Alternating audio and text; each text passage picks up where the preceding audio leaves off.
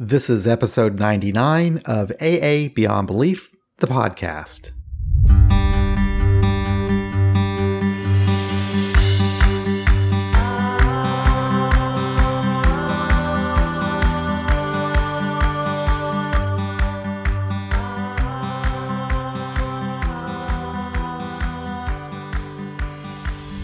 Dr. Vera Tarman has been working in the field of addiction medicine since 1994 and has been the medical director of Renaissance, a treatment center in Toronto, since 2006. She is a regular contributor to the call-in TV show Living Clean, Living Well, and was co-host on Addictions Unplugged, a community call-in show about addictions. Although she has spoken on various issues in addiction, her special interest is in the area of food addiction. She's the author of Food Junkies, The Truth About Food Addiction, and she will be a featured speaker at the International Conference of Secular AA to be held in Toronto, Ontario from August 24 through August 26. But today, she's my guest. Welcome, Dr. Tarman. How you doing? Oh, I'm very well. Thank you for inviting me to speak here today. Well, it's really nice to have you here. It's been fun this year. You're now the third doctor I've gotten to speak with about addiction medicine, and I still don't quite know if I understand it, but I love speaking with people who are in the field of addiction medicine because I feel like I understand it when I'm talking to them. Anyway, why don't we kind of just start a little bit? If you can tell us a little bit about what you do at Renaissance and maybe tell us a bit about Renaissance and what the philosophy is there and the type of addictions that you treat and so forth. Well, it's a Canadian center. I've been working there since 2006. It's a center, has 3 residences that treats an overall spectrum of drugs and alcohol. It has two residences for men and 1 for women, and I oversee all of them. It's primarily a 12-step focus, and it is probably 2/3 Ministry of Health funded, which means that we get everyone from people on the street all the way up to people who have insurance and can pay for the service. So it's a really wide spectrum of men and women in all ages. I probably see on average of 1,000 new people a year. So I've seen a lot of people, but it's a month-long program, so I don't see them for very long. And in my work, which is, I would probably say it's mainly alcohol and cocaine, and then opiates sort of in the list of prevalence of what people seek help for. Then I start to see marijuana a little bit more.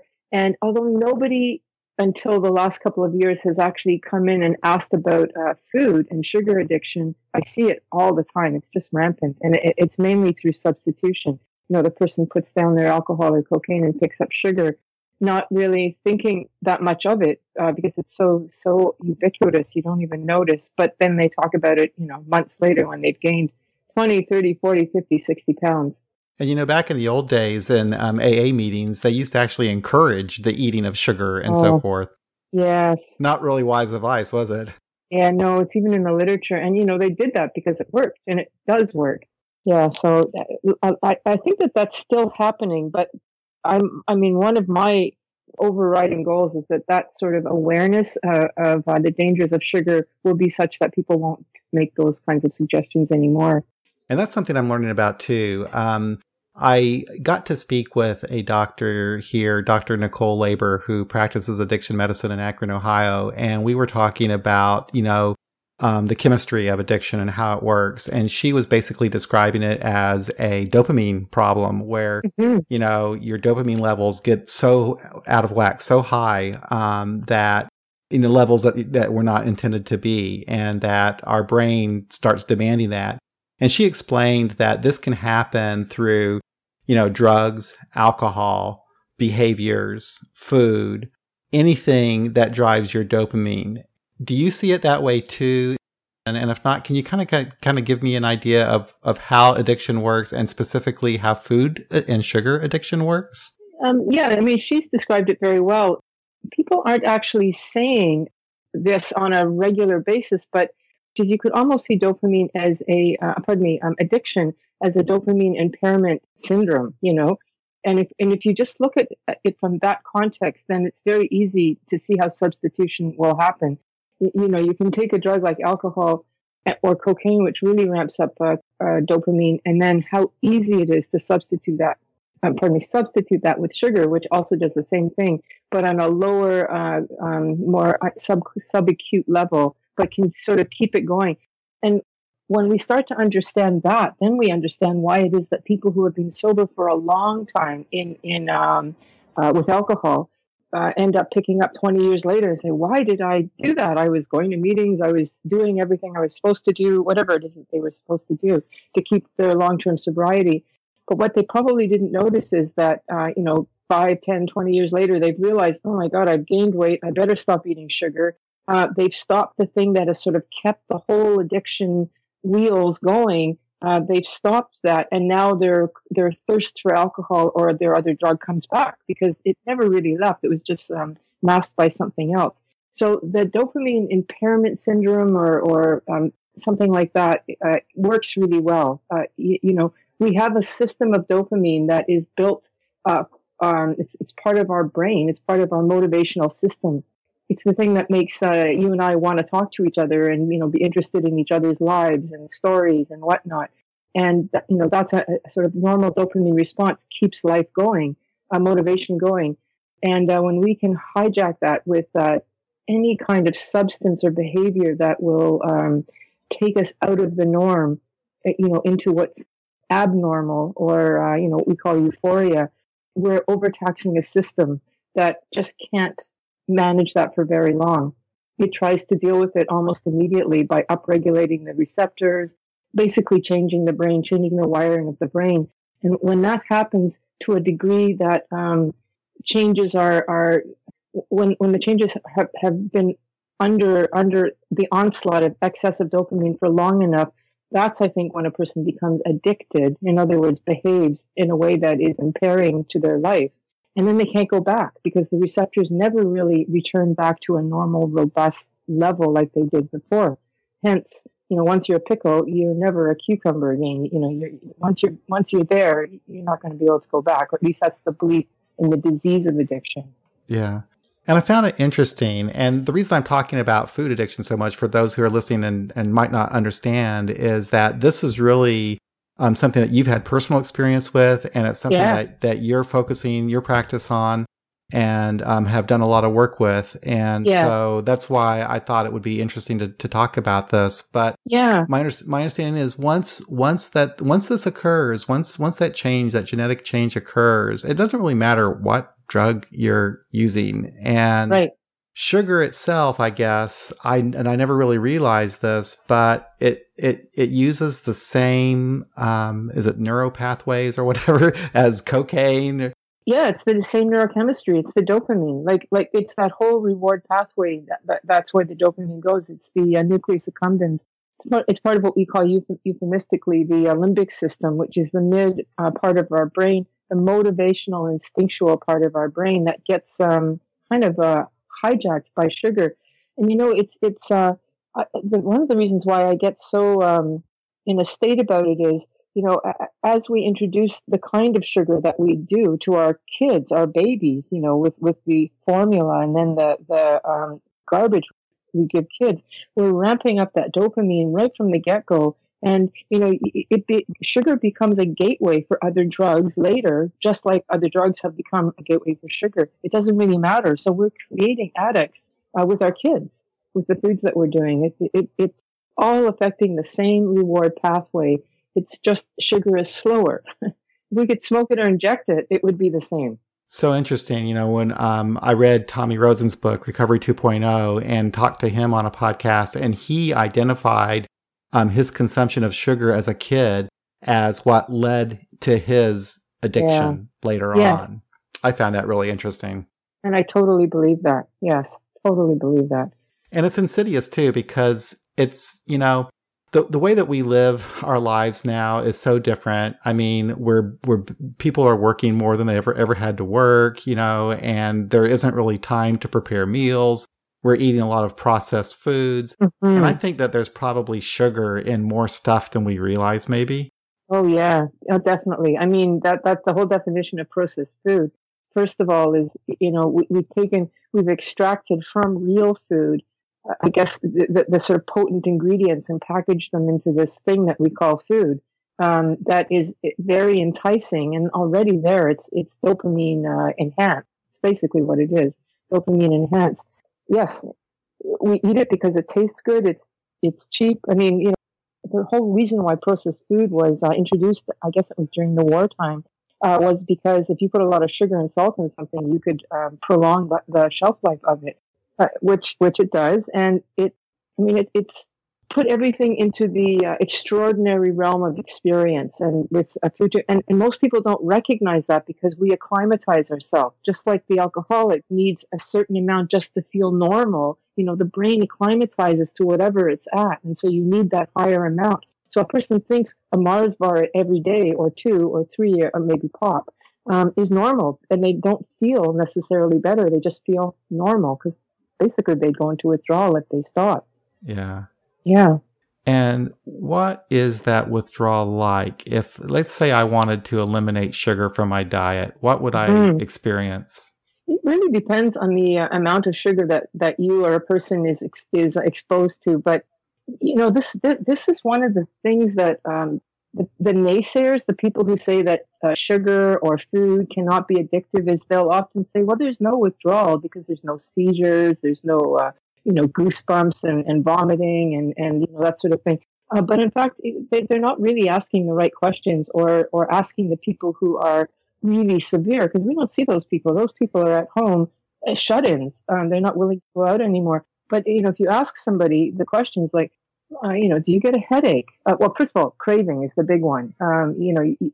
Anybody, just ask anybody, how would you feel if tonight you're not going to have your favorite, whatever it is, while you're watching TV? Most people have their favorite something, and you're not going to get to have that anymore. In fact, you're going to stop eating after 6 o'clock. You'll be full, but you'll be stopping eating. A lot of people are already uncomfortable. What am I going to do? How am I going to watch my show? How am I going to get to sleep? And so there's already that sort of anticipation of anxiety, which then will lead to potential insomnia. A person will get headaches, agitation, real craving, real irritability. And, even ask somebody who's binged the night before, ask them the next day how they feel. Short of having a seizure, it's often very much like the alcoholic who feels, very nauseous, like their body feels beat up, red-eyed, weak, tired. A person who's had a binge will often feel a lot of the same thing, the same kind of shakes, the same kind of diarrhea, the same kind of nauseousness. So there are real side effects, but it depends on, withdrawal effects, but it really depends on the extremes.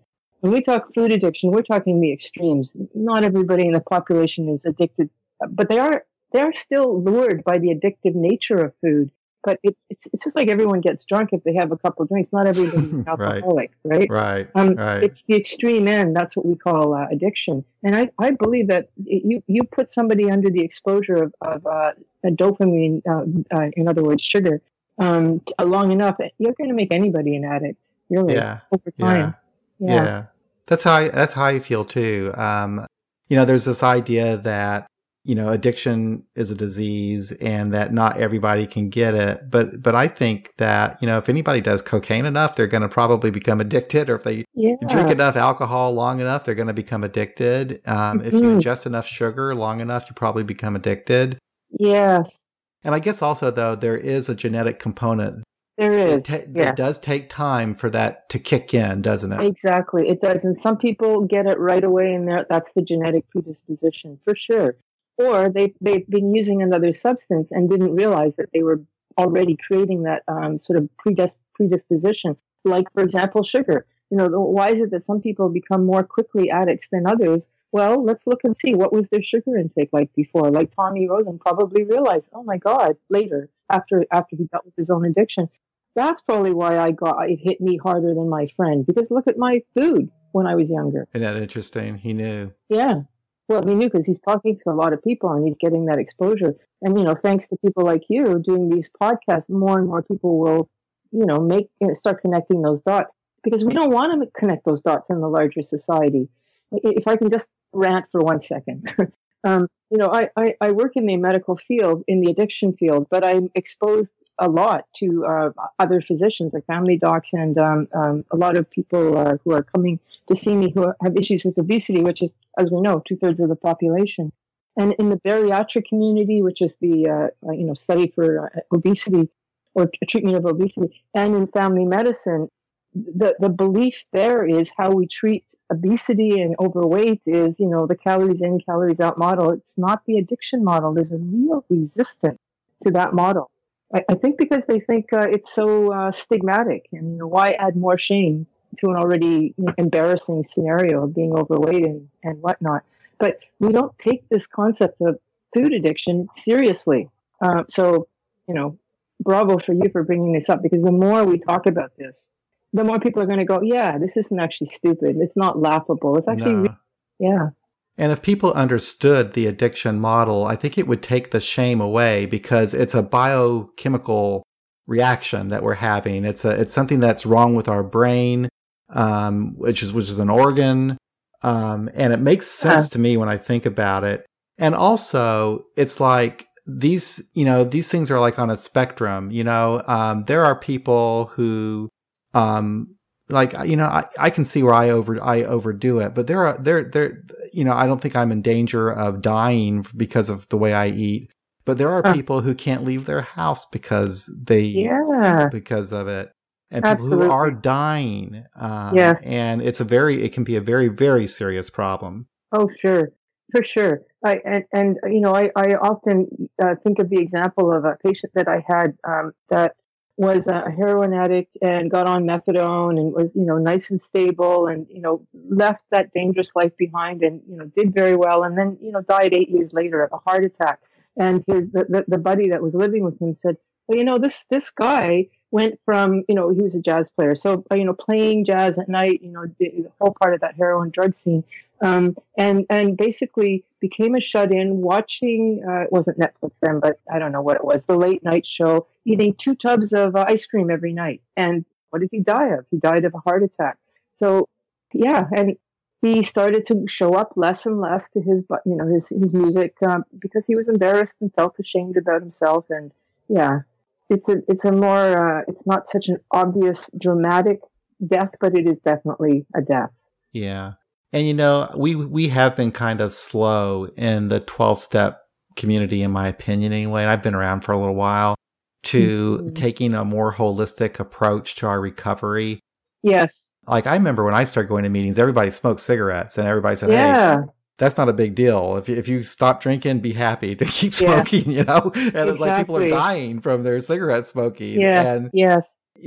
So, and like we said, the book Living Sober talks about eating sweets and all that kind of stuff. And we've just been really slow to say, we need to take an overall look at our health and how that impacts, our sobriety and our recovery. Yes, that's right. Because it does have a big impact. It really does. And there was a real, fight with the, cigarette industry or the tobacco industry to support that message. Of course, they didn't want that to happen. So there was a lot of battle.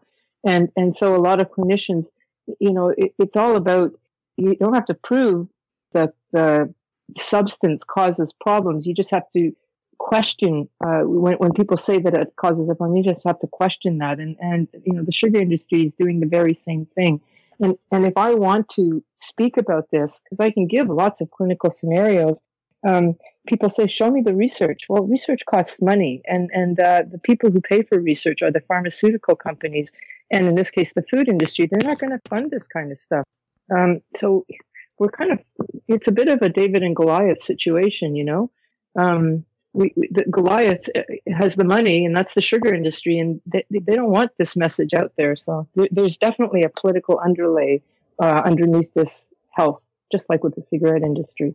Well, personally, where I'm at right now, I am trying to pay attention to my health. I'm getting a little bit older, and I'm noticing that I'm not moving as quickly as I used to, and so I do want to pay attention to this kind of stuff, but also just for my own mental health as well, and recognizing how everything's connected. And I think doing these podcasts has helped a lot because I've actually talked to people who have taught me these things. So I think that. I don't know, maybe this conversation will be happening more often in the rooms of 12-step fellowships so that people can be more aware of our overall health. Yeah. Well, I think that what you said before, there's that belief that, let's take care of the addiction that will kill us first. So that would be the alcohol, right? But I think so it's, I can say what sugar will kill you, but it'll take 10 years instead of tomorrow. But the other thing is it's not just that it'll kill you in 10 years. It's also, what's your sobriety like today? Like a lot of people will say, I'm clean and I'm sober, but I'm still unhappy. My mood is still all over the place. They go to a doctor and get prescribed medication for anxiety or depression or bipolar, when that could be because of the food that they're eating, because food will really alter mood and destabilize mood. People who stop eating sugar will say, I can't believe how steady I feel now compared to before. You can not only get off your diabetic medication, but you may also get off of your antidepressant medication. Like basically the quality of your sobriety, I think, improves once you get over the withdrawal piece of sugar, because that takes about 2 or 3 weeks. And we probably don't often ask ourselves, like, why am I tired? Is it, it's a lot, a lot of times maybe I'm just tired because of how I'm eating, not necessarily because of anything else. Exactly. Yes. I mean, you mentioned that you're getting older and you're feeling the fatigue more. I know when I lost quite a lot of weight a number of years ago, the thing that struck me the most that I kept saying to myself is, I feel 10 years younger. I couldn't go up hills without getting short of breath. I took a cane to sort of be, it's an effective look, so it looks nice, kind of cool. But really, it was to help me sort of pull myself up. I didn't need any of that anymore. I mean, I walk now, I feel much more energetic. It took 10 years off of my life. So the quality of sobriety improves. And a lot of people don't notice that until they stop. It's like, wow, I didn't know I was living under the blanket of this almost oppressive. It's like living somewhere where there's a heavy blanket of humidity all the time, and then one day it's gone. It's like that. It's like something lifts. Something I found interesting too, as I was reading through your website, is that you were talking about treating food addiction through the abstinence model and focusing on the food that triggers the addiction. Absolutely. And I think that was the first time I've ever read that. I had a friend that was in OA for many, many years, had a really bad overeating problem. And he would always tell me, he said, John, the toughest thing about being an overeater is that, I have to eat to survive. And, so in other words, he was saying it's not like with drugs and alcohol where you have total abstinence. But I found it interesting that you were writing about this whole idea of, yes, identify whatever that trigger food is and maintain abstinence. Would you like to talk about that a little bit? Yes. Okay. So remember I was talking a little earlier about the, if a person goes to get help for their overweightness or their obesity or their diet because they've got diabetes and they go to their dietitian to talk about what should I eat now, they will always get what we call a moderation eating plan. And that is, and people get very adamant about it. They say, you can have a little bit of chocolate, you can have a little bit of your favorite, cookie that your mom made you or whatever, or, your own baking. Just don't have that much of it. And if you say, if a person says, I have a really hard time with that, it's actually just easier if I don't have it. There's a real, it's not just that people don't get it. It's like almost like they don't. There's a real discouragement about that, probably because there's a whole history of eating disorder paradigm where when people would binge or bulimia, binge and purge, they would often, in order to get out of that, restrict their food and then become extremely restrictive. So, these foods are bad and I'm not going to have this much, and actually just make the whole condition worse. So generally, clinicians fear that if I say you can't have something, in other words, you have to be abstinent from something, it's almost like harking back or bringing back that sort of potential dynamic of the binge purge cycle. So they don't want that. So it's considered that the best thing to do is just learn how to moderate. But really, you and I know that I don't know what your substance of choice is, but I can't tell you to just have a crack on the weekends. It just Right. doesn't work. No. And it doesn't work for me to have a little bit of alcohol or a little bit of sugar, because the moment I have it, we know it. It sets up the phenomena of craving. It sets up the desire of, oh, that was really nice. I forgot how nice that was. And then it just sits there like an earworm that grows and grows. And if you don't pick up later that day, you will sometime in the next, whatever, 6 months or 2 months or next week. And that's then considered, poor willpower in the other model. And I see people who go and do that moderate model and fall off. That's why so many people they lose the weight and then they gain it back. So the abstinent model, which is so obvious to you and I, because we're coming from an addiction framework, is not that obvious, and in fact is feared, because of the eating disorder model that has preceded it. So people don't want to do it. And we're talking about established, well-known bariatric clinicians say, no, you just got to learn how to moderate. And I would just like to say, look, that might work for, how many food addicts are there in the population? Probably 30 to 40% at max. So that advice might work for 60% of the population, the moderate one. Just like there are some people who can do a controlled drinking program. Like we have those programs, right? Sure. They must work for somebody. They don't work for us, but they work for somebody. And similarly, these moderate programs will work for somebody. But if anybody is listening to this who says, well, I tried that and it's not working, it's because you don't belong there. You belong here, which is an abstinence program. And the abstinence is almost invariably universally sugar. And then it depends on the extreme of the addiction, because, just like any addiction, there's a chronic progressive nature. So we talk about food addiction as being, mild, moderate, or extreme. There's different phases. And stopping sugar might be enough, but for some people, like myself and others who have, really gone, to town with we can't even eat flour. Because flour, according to the glycemic index, which is how quickly food breaks down into sugar, carbs break down into, that's too much. That's already too much of a hit of sugar. So eating a bagel is, a bagel is basically sugar in 5 minutes. That's close. That's too close. I can't eat a bagel. I can eat Brussels sprouts because that takes about 2 hours before it becomes sugar. Brain doesn't care for something. It likes fast, the fast immediate hit. A Brussels sprout does not give you a fast, immediate hit, but a bagel will, as will pizza, as will popcorn even. Believe it or not, even popcorn.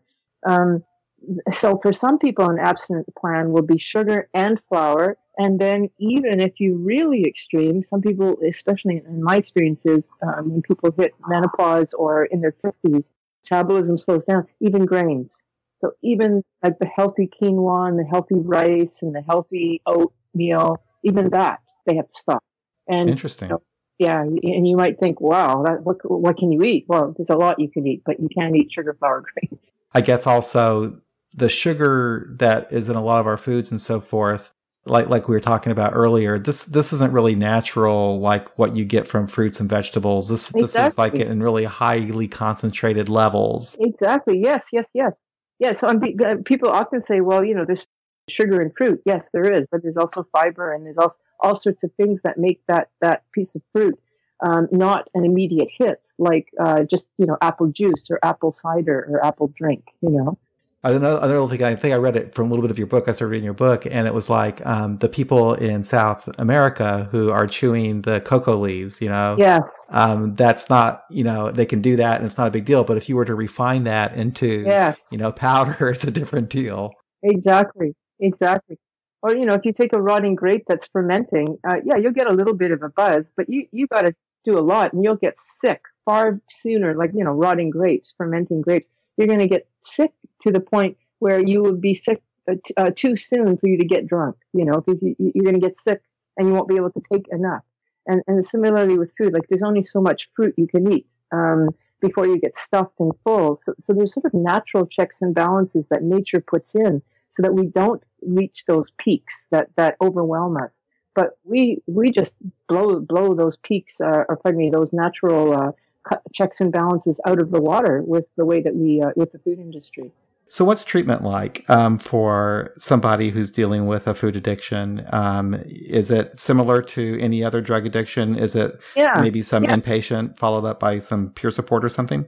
Well, yeah. So because food addiction is officially not yet a diagnosis, it's not even in the DSM-5, which is, the bane to all of our existence. Because if it were, it would be covered by insurance.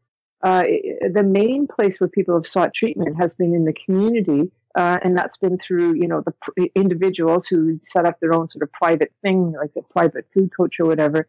And not many of those folks do the abstinence model. They may say that they do food addiction, but anybody who's listening here, please ask the question of, it's not just the diagnosis, I'm a food addict, but what's the treatment? Is it food addiction, true treatment, which is this abstinence? Identifying your drug, which is sugar, maybe flour, maybe grains, and then being abstinent. And there are a few places in the States that do that model. But you have to hunt. It's a small community of us clinicians, and we know each other pretty well. Then there's, of course, the 12-step programs, and OA is sort of the mother of the food programs. But OA has a philosophy that's called a dignity of choice for food. And so some people will follow a very abstinent program, but you might be sitting next to somebody where their abstinence is just, I only eat sugar on Saturdays, but I still get to eat it sometime. So there isn't sort of a defined one program or a meeting in OA, but it is a place that people go. There's a couple of other 12-step programs that are quite defined, like Food Addicts Anonymous and Food Addicts in Recovery Anonymous. They have their own plan, smaller groups, and then another group called Gray Sheet Anonymous, and they too have their own plan. So a person will have to hunt around for these 12 steps and then really ask those questions. Now, in terms of inpatient treatment, because it's not covered by insurance, there's a few people, centers that offer services, but it's costly because you have to pay out of pocket. In Canada, we have a food addiction program now that's sort of in year one. It was year one. It was last year. It was a pilot project, very successful. And now we're we've launched it out as a program that the treatment center will follow. And we're in our first year of that. And what we're doing there is putting people who are identified as food addicts, not necessarily any other addiction other than food, and bringing them in the same classroom or lecture room as people with cocaine and alcohol addiction. They go to the same meetings, basically the same stuff. Although there is, there are particular counseling and things that are specific to food. But the idea is we're treating everything as addiction. And I mean, it's working very well. It's just unfortunate that it's not covered by an insurance plan or by the government. Yeah, it makes sense to me. The more I learn about how addiction works too, the more sense it does make to me. So what do you think it is about the 12 steps or these 12-step fellowships that are so effective? Well, the 12-step program it's step one is identifying that you're powerless. So if you truly, truly, truly identify that you're powerless, people always say, if you relapse, you're back to step one because you still don't somewhere in there believe that you're powerless. So if you really get that you're powerless, then abstinence is step one. But then you got 11 other steps because you have to live now in your abstinence in a way that is happy, or I guess happy, joyous, and free. And it's going to take the rest of those steps to live that way. I work in the addiction field, which is not just the 12-step field. I have the luxury of working at Renaissance, which is 12 steps, so I can speak that language. And I really love working there because we have this focus on a lifestyle of sobriety. Out there in the world, outside of that, it's really just step one. Let's get the person clean, maybe through methadone or some kind of drug, anti-craving drug, and then you throw them out to deal with their life on their own, maybe with meds and their psychiatrist. But, how well does that work? I really think that we need something, if nothing else, the community of support to stay sober and to want to stay sober, and that's what 12-step does. And it's unfortunate that it's so hooked to, the 1940s language and its history. It's unfortunate. We're working on changing that, I think, a little bit. Yeah. What's interesting, there have been quite a few people that have contacted our podcast that are from Overeaters Anonymous. In fact, we did a podcast with a woman from OA in London. And she says that, and others that I've talked to said that there aren't any secular alternatives in OA, which is kind of frustrating for them. Like we have in AA, we have quite a few now, secular AA meetings now. In fact, you're going to be speaking at our international convention here pretty soon. Yes, yes. What are your thoughts about that anyway? Well, it's interesting because I've never thought about speaking in that context. I'm usually thinking about the context of food and alcohol. I think it's great. I mean, I always because I'm talking to people in the public who are coming, because I'm a doctor for addictions, and the major complaint, because I think AA is so helpful. The major complaint that people have is I don't like the God thing, or I'm afraid it's a cult. And I always say, look, there is an agnostic contingent, and it's getting stronger. And fundamentally, when you use the word higher power, there is an agnostic thread throughout it. You just have to learn how to just ignore some of the other stuff, which is fine to do. So I feel like I'm quite equipped to speak, but I just never have in the past. It's actually quite interesting to do so. Oh, yeah. I think you're going to really enjoy it. And something that I find really interesting about the community of atheists, agnostics, freethinkers, however you want to define us in AA, is the tremendous diversity amongst us in our experience. I don't know what we have in common when you get down to it, except for maybe our addictions. But we have, and you'll find this, I think the majority of us probably have adapted the 12 steps in some way in our recovery. Yeah. And the fellowship is important to us. The community is important to us. Supporting each other, that kind of thing is probably how the majority of us feel. But then there's another part of our community that says, I have nothing to do with those 12 steps. I don't even want to interpret them in a different way, and, oh gosh, we're just all over the map. But that's just the way that AA is in general anyway, because, every group does its own thing. And we're all from different parts of the world, and we all gather together in one place every couple of years. And that's where we get to see, oh, wow, you guys do things different in New York than we do in Kansas City. And yeah, so I think that is what I find so interesting is that diversity. But it's also a lot of fun. I think you'll really enjoy it and seeing meeting all these people from around the world. Yes, I'm looking forward to it. Especially because I'm so used to, AA does have a very Christian background, and I'm so used to that expectation. And I just want to box people's ears when they say, how are we going to close the meeting? And the guy starts with the Lord's Prayer. It's like, oh my God, why are we still doing that? So it'll be nice to be in an environment where, that at least we've moved beyond that, because even if you are religious, you may not be Christian, for God's sakes. One thing that I noticed about these conventions that I hope that we'll see here too is there's a certain amount of excitement, because it's like everything is new again. So people are talking about, oh yeah, I'm going to go home, I'm going to start a meeting. I want to learn how to do this and that, and that's like different from what. Mm-hmm. Yeah, like an agnostic OA meeting. Yeah, I never thought about that until you mentioned it.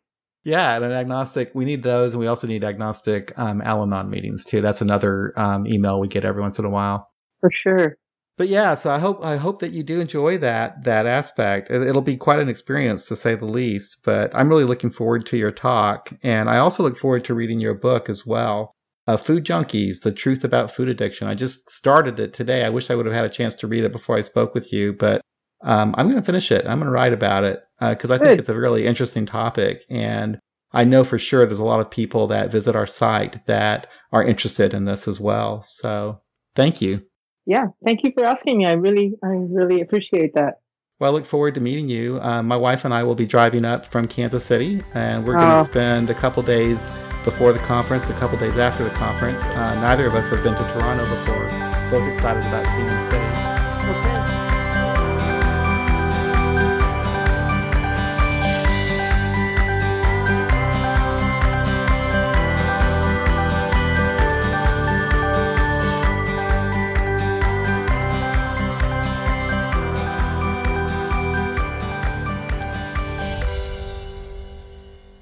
And thank you for listening. We'll be back again real soon.